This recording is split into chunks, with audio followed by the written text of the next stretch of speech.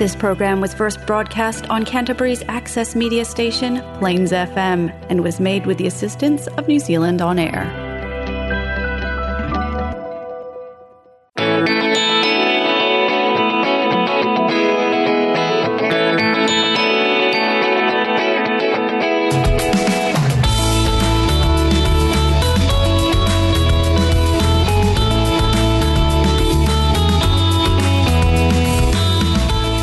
Hi and welcome to the Alcoholics Anonymous radio show here on Plains FM 96.9. My name is Louise and I'm an alcoholic. The purpose of this show is to increase public awareness of Alcoholics Anonymous as an effective means of recovery from the disease of alcoholism. Our show has two parts. First, we'll talk a bit about alcoholism, what it is and what AA can do to help. Then we'll interview a recovering alcoholic who is an active member of AA. I'm now going to ask our guests to read the AA preamble, which is read at the start of every AA meeting. Hi, my name's Margy. I'm an alcoholic. AA preamble. Alcoholics Anonymous is a fellowship of men and women who share their experience, strength and hope with each other that they may solve their common problem and help others to recover from alcoholism. The only requirement for membership is a desire to stop drinking. There are no dues or fees for AA membership. We are self-supporting through our own contributions.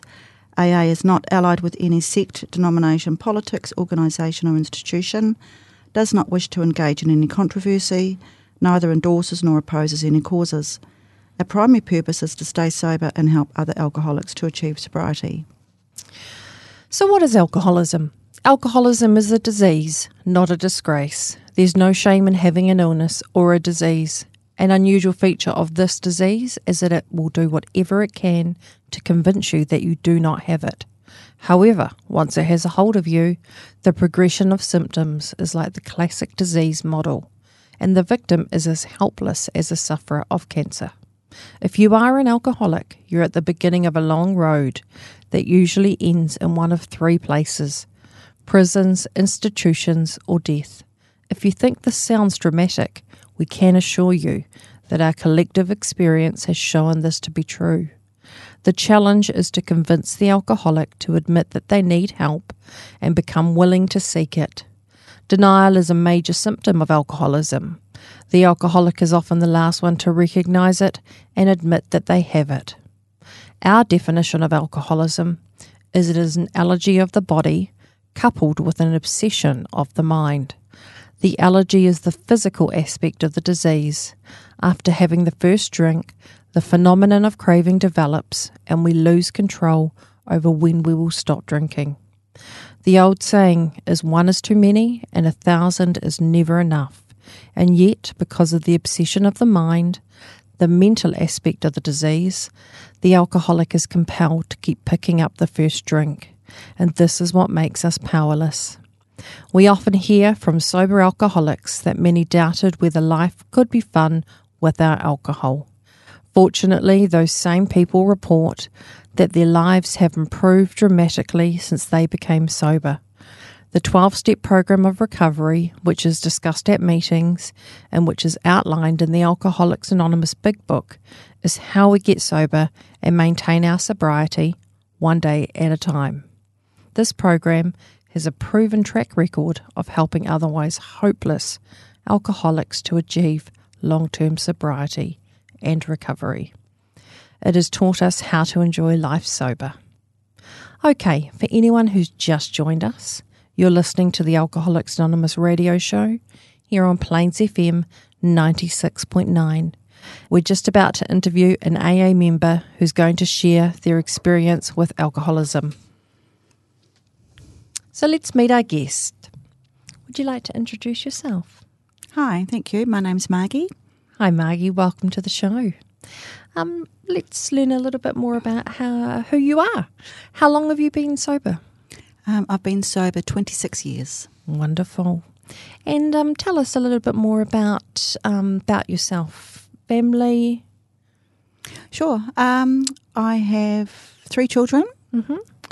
And they're scattered New Zealand and Australia, and I have got 4 grandchildren, Wonderful. which are really lovely. Got a lovely partner, and I moved to back to Christchurch a couple of months ago. Oh, wow. From the Gold Coast. Oh, welcome back. Yeah. So let's talk a little bit about what it was like growing up. Oh, gosh. Okay. Well, I come from a big family. There's 7 children. Wow. And it was busy. I felt really lonely. I was sort of the middle of 2 girls, and one was mum's favourite, one was dad's, and the boys were sort of that much older. I did spend a lot of time with my younger brother, which was lovely. But I felt everything was catered for, like needs, and we used to go on holidays, that sort of thing. But I did feel sort of really quite lonely. Yeah, I did. I felt lost, really lost. And sort of as you progressed into your teens, tell us a little bit about how you started drinking and what was it like for you? Well, I was actually quite a slow starter, but I do remember when I think I was 16, I remember going to it was a Labour Party thing actually back in the 70s, and you have coffees and things, and I actually filled my tin mug with wine. I don't know why, and pretended it was coffee, and I think I got a bit tipsy. It was that sort of thing, but I didn't really start. Well, I can almost pinpoint the time where it actually crossed over. Okay, probably in my sort of mid to late 20s. Right, and tell us about how that changed. Well, I just started because for a long time I did drink socially, like spirits. When I crossed over to wine, still wine, it was sort of like a pattern. My husband and I were living in Wainuiomata at the time, and we'd often go, say, on a Friday night to the pub and have a couple of wines. And then it sort of progressed. My husband at the time, he's what I would call, he's a binge drinker, but he will only drink what he has. And I remember saying to him, I don't understand why you can't stop. Because I'd have dinner and that sort of thing. And somewhere along the line, I kind of passed him. I'd go to the pub and I'd have 3 glasses of wine, but then I'd buy a cask. Right. And it's sort of, I remember thinking one day, oh, okay, this is interesting. It's like, oh, right, this has sort of progressed a bit. And it started from there, and I realised I kind of knew there was a little seed in me that thought, this isn't right. But I just, thought, oh, it's fine. And so I guess that change in drinking as as your life progressed, were there any consequences other than you thinking this isn't normal? Oh, absolutely. I found that I wasn't present a lot because I was either hungover or I was just obsessed. Right. I was obsessed with alcohol. Like, I was either hungover. I still did everything, but it's always in hindsight when you look back. Mm-hmm. It was my life was a mess. My marriage was sort of it was almost sort of toxic, and I was just thinking about alcohol all the time, even though at that stage I didn't think I was one. I even bought a book. I actually bought a book. Oh. I remember going to a bookshop in Wellington, and I saw this book, but I'm only a social drinker. And how interesting. I know, and it's really funny because I looked at it and I thought, oh, I have to buy this. It's got a quiz in it. It's got a quiz. It's got a quiz. I'll find out. And I took it up to the counter, and honestly, I was hiding it like it was porn. I didn't want anyone to see the book, sort of handing it over. And you almost feel like you're saying, oh, this isn't for me. This is for, it's for someone else. Asking for a friend. Yeah, for a friend. And I remember doing the quiz, and I sort of redid it because I thought it was a bit harsh. And it turned out I was a hazardous drinker, and I thought, thank God. Wow. I'm not an alcoholic. And, another 7 years would go by. And, so it was on my mind, and I already felt odd, like insecure, and I didn't know how to relate with people really. I was very, very friendly, but underneath I was just this little scared little rabbit. And when I was drinking, alcohol was fantastic. And so that was the change, the what sometimes we refer to as the Jekyll and the Hyde. Yeah, I was bulletproof. It was the days off. Right. It was the insanity of during the day. Because my children were like 2 and 4 at the time, I had another one in sobriety. I always made, it was 7 o'clock was my D-Day. That was when I'd start drinking.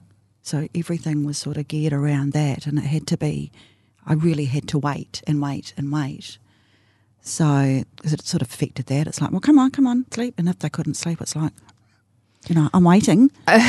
You're drink. eating into my drinking time. Yeah. And so talking about, obviously the emotional impact, the family impact, did you ever get in any trouble with the law or lose any jobs or?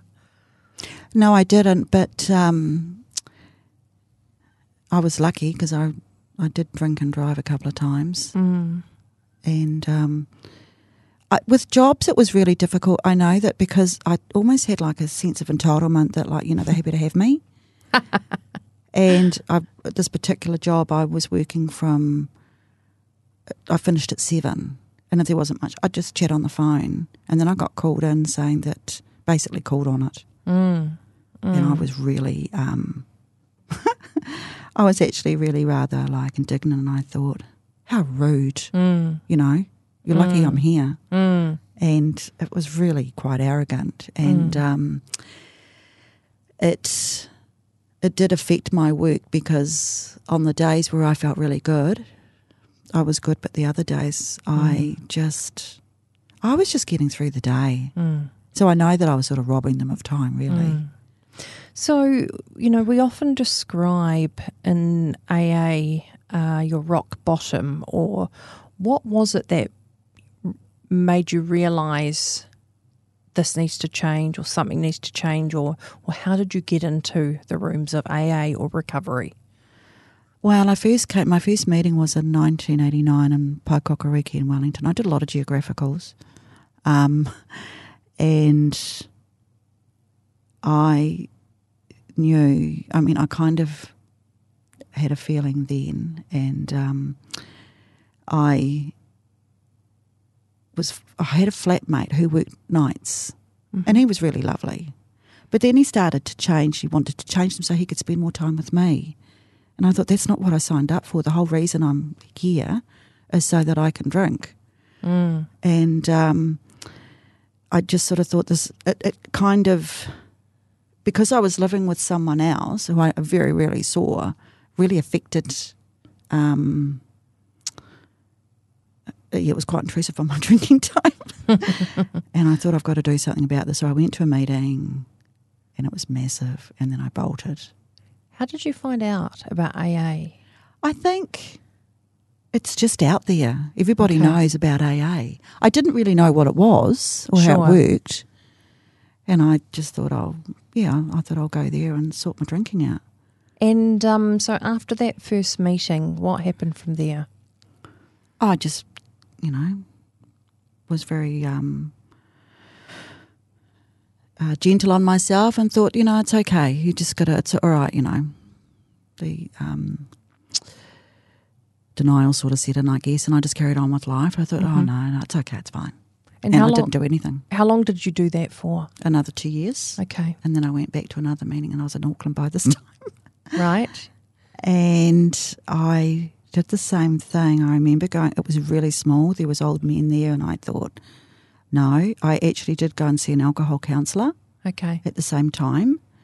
And she was really lovely, probably too lovely. And we had a goal set for putting, because I drank bottled wine as well. And she said, let's aim to getting that, putting the cork back in the bottle, don't drinking at all. And I thought, oh, bless her. Yeah, never how did that go? Yeah, never happened. She'd say, how did that go? I didn't do it this week. Right. And then 2 years later, when I was living in Hamilton and I had the 2 little girls, and one morning I remember I was really sick and there was nothing left, and I thought, I feel so ill. I can't keep doing this. And I rang AA, and I remember they said that, 2 ladies will come and visit you this afternoon. And I thought, well, I actually need them now. And then by the time they came here, I sort of thought, I'm actually okay now, I don't need you. And it's my journey in AA started from there. And so 26 years. So let's talk about, what was it like in the beginning, and, what were some of the things you did to keep you in sobriety and recovery? Well, when I first got sober in Hamilton, I didn't really have... I got a sponsor straight away, but I don't think I chose the right sponsor, because I didn't know after a week that there was actually more than one meeting a week. Okay. Someone said, are you going tomorrow night? And I said, what, there's another one? Right. And it was kind of, I was really, really white-knuckling it. Sure. It was really, really hard. I felt I didn't have like any sweats or anything like that. I just really wanted to drink. And I remember the first week or so, I'd have a shower at not like 7 o'clock. I just didn't know what to do with all my time, because I thought, I've got all this time and I don't know how to spend it. It's like I should be drinking by now, and I'd clean the cupboards and all of that sort of stuff. And then as it progressed, I think for a long time I didn't accept that I was an alcoholic. I knew I had a problem with alcohol, but I really did believe that I'd go in there and I'd let my body naturally detox, and then I'd think, okay, let's reset the button, and I can learn how to just put that cork back in the bottle and drink socially. And I was in for rather a rude awakening. I didn't realise I'd actually have to, stop completely. So what was it that changed that? I think it was, a lot of it was like for my young family at the time, because I realised there was a lot of things that came into play. My sister-in-law was coming up to stay for a few days, and I thought, she can't. How am I supposed to drink? And I thought, oh, that's not right. And the other thing was, I thought, my children are not going to be always going to bed at 7. And then so it was that sort of, in a way, kept me going, because I thought, I can't, nothing's changing. I keep doing this and nothing is changing. And even though it was really difficult, and I didn't get the spiritual side of the program, anything like that, I thought, I can't go back. I was in that sort of place, that they talk about, where I was sort of in that jumping off place. Thought, I can't keep doing, I can't do this. So you just touched briefly on spirituality, and, we talk about AA being a spiritual program, not a religious program. What does spirituality look like for you now, and potentially what was it like at the beginning? Well, I remember my first couple of meetings, I was very cynical. And I think, I don't know about this. It all seems a little bit weird to me.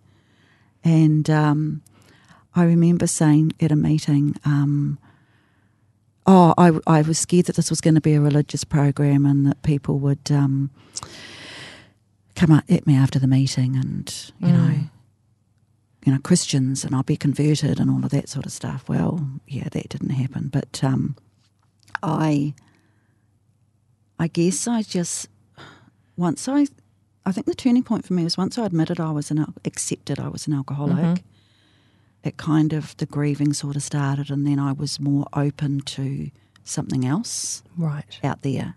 Whereas up till then I was sort of semi-fighting it, and it was just, for a while I had to fake it till I make it. I remember praying and thinking, I don't know if this is even doing anything.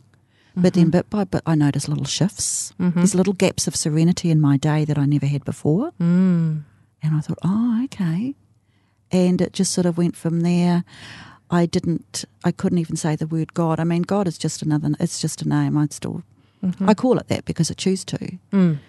But for a long time I couldn't say that. I thought, I can't say it. And some of the other facets of the program that, we talk about as being so important. You mentioned sponsorship. Tell us about how that's worked for you over the 26 years. Well, in terms of sponsorship, I haven't actually sponsored a lot. But I remember, like, when I was living in Christchurch a few years ago, there was tend to be sort of like two factions, and I did sponsor quite a bit on the Gold Coast, but not so much in New Zealand. But you've had sponsors yourself? Oh, absolutely. Right. I've had the same sponsor for many years. Oh, wow. Okay. And she is lovely, and I've had her. A long time. Even doesn't matter where I live. I've never bothered to get a sponsor in where I'm living at the time, and I use her. We talk every single week, more if I need to. Wow, yeah. And she knows everything about me, how I work, and it's really good. And I can't put anything past her. And that's the thing, we don't have to do it alone. No. And we also talk about service as being an important part. Is that something that... I've always done a lot of service. Okay. Yeah, I love it. Yeah. I think if I can, I will. Absolutely. Yeah. But I do really enjoy, I like getting sort of stuck in, and I found at the beginning it was good because sort of the social side was a bit sort of nerve-wracking. So I think I'll just but I do like to help. So it's changed slowly and bit by bit. It's become... The service or everything. Oh, I've always done it. I still get like big social things I still struggle with. But yeah, no, it is great, and it's a great way to get to know people sort of naturally instead of a forced situation, and that's what I like, and so that of course changes the bigger dynamic. So Margy, tell us about your life today. What's it like? Oh, it's fantastic. Yeah, it is. I had a son in sobriety. He's 25 now, and we are so close. My kids, I have a lot of contact with my children. My grandchildren adore me. I don't have to think about what I said, what I did, and it's just a lot more free. It's a lot more calmer, and it is fantastic. It really is. Even though things happen and you still complain and whatever, on the face of it, I've got nothing to complain about. It's perfect. I'm reliable. People love me, and it's great. And they're the gifts. Yeah, they are the gifts, and they just keep coming. Margy, what would you recommend that someone might be able to ask themselves if they think they might have a problem with drinking? I remember my husband saying to me, I did say to him, I think I may have a problem with drinking, with alcohol. I knew that I did. And he said to me, if you think you do, you probably have. And I thought, that is so simple, but it's true. I think you do know, but you don't want to admit it. The way that I sort of got through accepting that I was an alcoholic was, if you think you can have one drink, go right ahead. And I thought, well, I can't. And that sort of did it, because for a long time I did dance with the idea, no, it's okay, I haven't done this. But I know that I am an alcoholic, and I think I kind of always did, but I really didn't want to believe it. I didn't want to go there. It was too big to be without it. And some of the things that they can do?